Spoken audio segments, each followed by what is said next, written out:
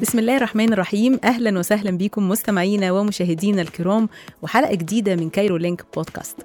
الكتابة هي فن القول زي ما قال الأديب الكبير يحيى حقي، والنهاردة معانا كاتبة بتتميز بفن القول وسلاسة الأسلوب.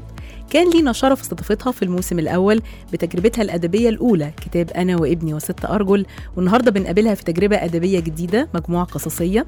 معانا النهاردة هبة هنداوي، هنتكلم معاها عن مجموعتها القصصية الجديدة كبوة. تابعونا وإن شاء الله الحلقة تعجبكم.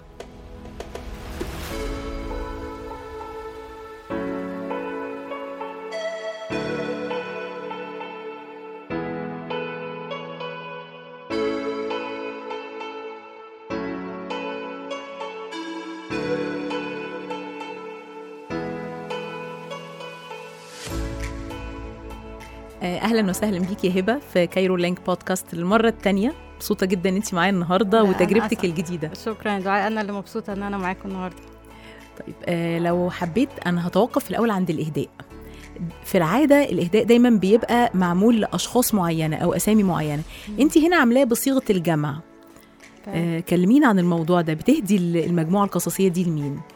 هو طبعا الإهداء المرة دي أنا ما قدرتش أختص شخصية معينة بالإهداء، لأن هم كلهم يستحقوا التكريم وكلهم يستحقوا إن أنا أعمل لهم الإهداء. كل الشخصيات بطلات القصة طبعا، ودول نموذج مصغر من كل البطلات والشخصيات اللي في واقع الحياة. يعني دول 10 قصص فيهم 10 لمحات للمرأة، بس يعني هم دول اللي يستاهلوا التكريم، فما أقدرش أختص واحدة وأسيب الباقية.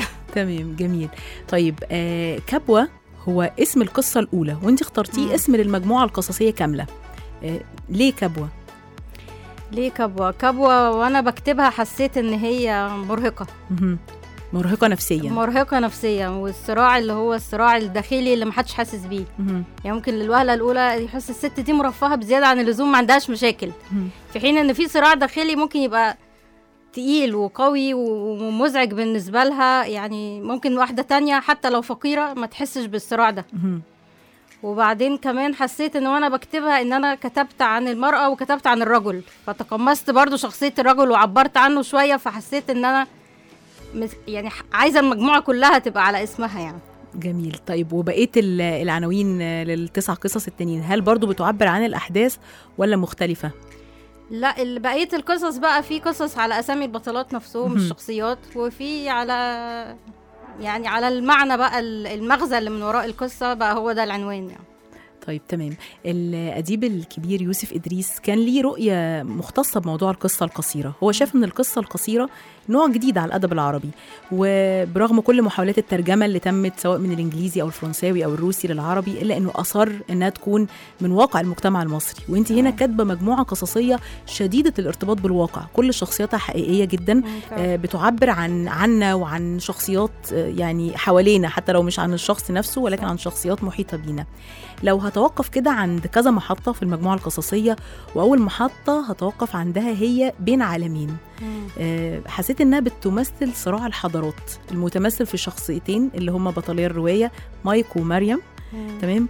وإنتي باعتبارك عشتي في المجتمع الغربي وتنقلتي بين عالمين. تمام، أيوة فعلا.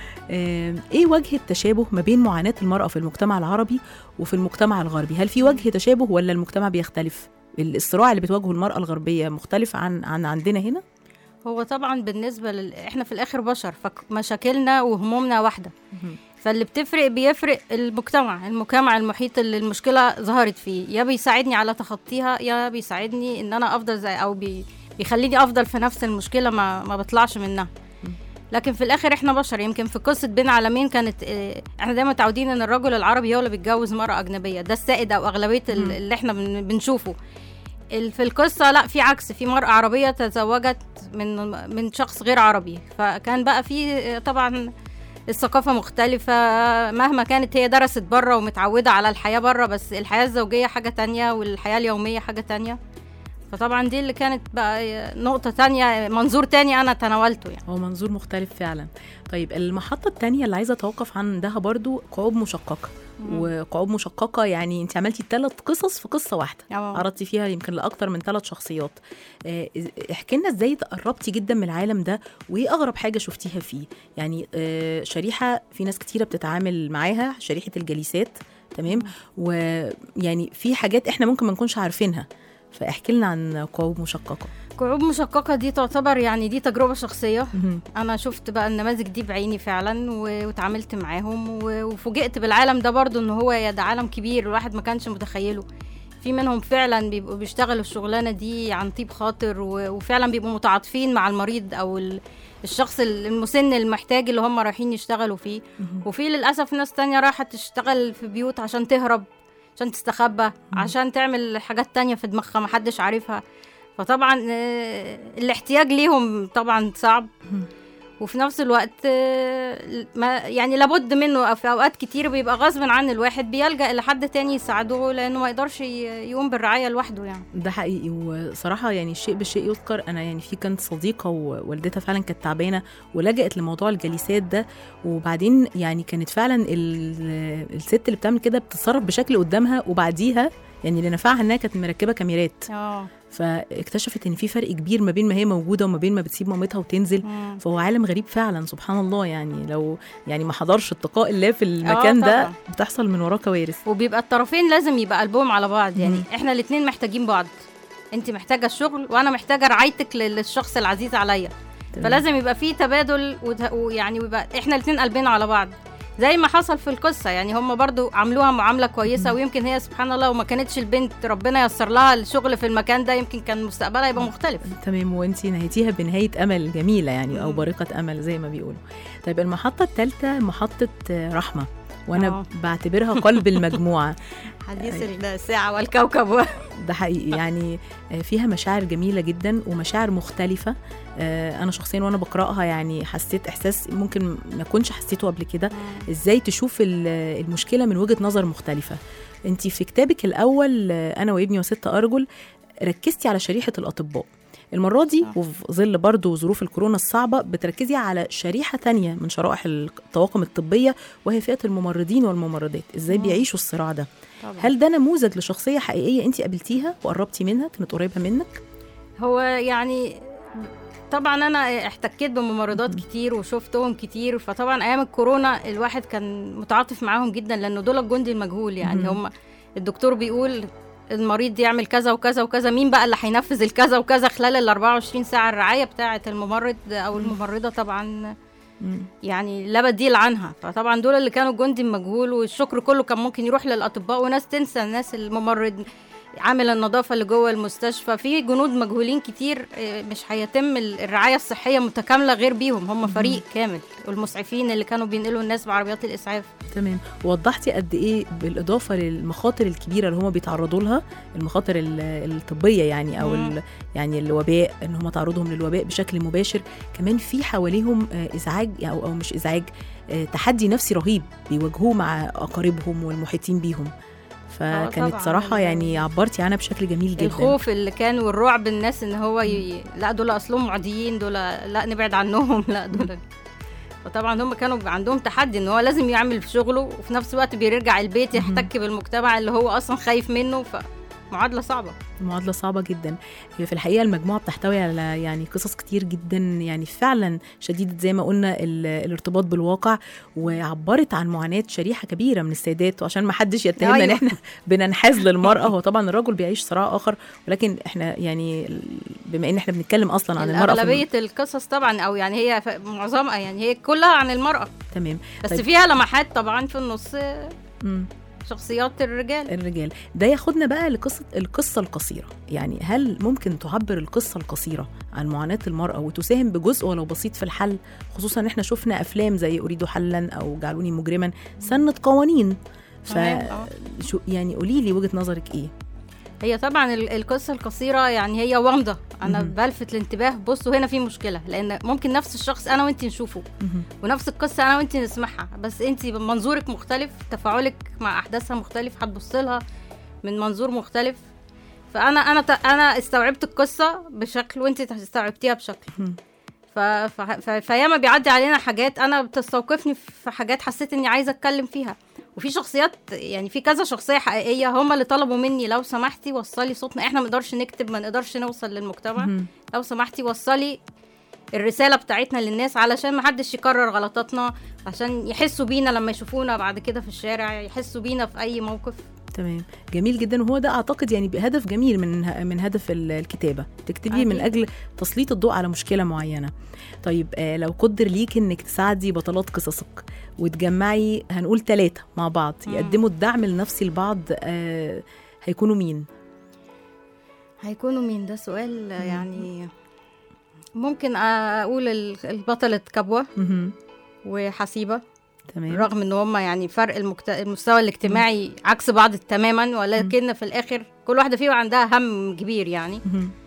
وممكن نزود عليهم زينب في البئر الناضبة، لانها برضو عندها معاناة يعني محدش برضو حاسس بيها، وكل الناس حواليها ما شايفينها كده، ومحدش حاول يفكر هي جواها ايه اللي بيدور جوا مخها. يعني قصة البئر الناضبة برضو ليها خصوصية في المجموعة في الحقيقة، وفيها برضو مشاعر عالية جدا يعني قصة صعبة. تمام فعلا. طيب ايه اكتر قصة كانت مرهقة بالنسبة لك في الكتابة، كانت صعبة عليكي في ال10؟ هي كبوة، لان هي عشان كده انا سميت المجموعة كلها كبوة، لان هي في كبوة انا تقمصت شخصية البطلة والبطل. حاولت برضو احط نفسي مكان البطل الراجل، وافكر ايه الحوار الداخلي اللي جوه دماغه ايه، وانقله للناس على قد ما اقدر. فكانت طبعا مش سهله يعني ان انا ادخل جوه الدماغ الشخصيتين واكتب عنهم. تمام. واسهل قصه في الكتابه؟ اسهل قصه ممكن نقول نكهه الماضي، لان دي يعني زي نوستالجيا كده، في لحظه صفا كده افتكرتها فكتبتها. طيب جميل. لو هتختاري شخص من أشخاص الرواية توجهي له رسالة، هيبقى مين؟ مش لازم بطلة القصة. شخص من أشخاص الرواية هم الأولاد اللي كانوا في الرواية، أولاد زينب في البئر الناضبة. يعني أوجه لهم رسالة إن هم يعني أنتم ما حسيتوش بأمكم، خدتوها كأمر مسلم بيه، إن هي شخص موجود بعطاء لا ينفد.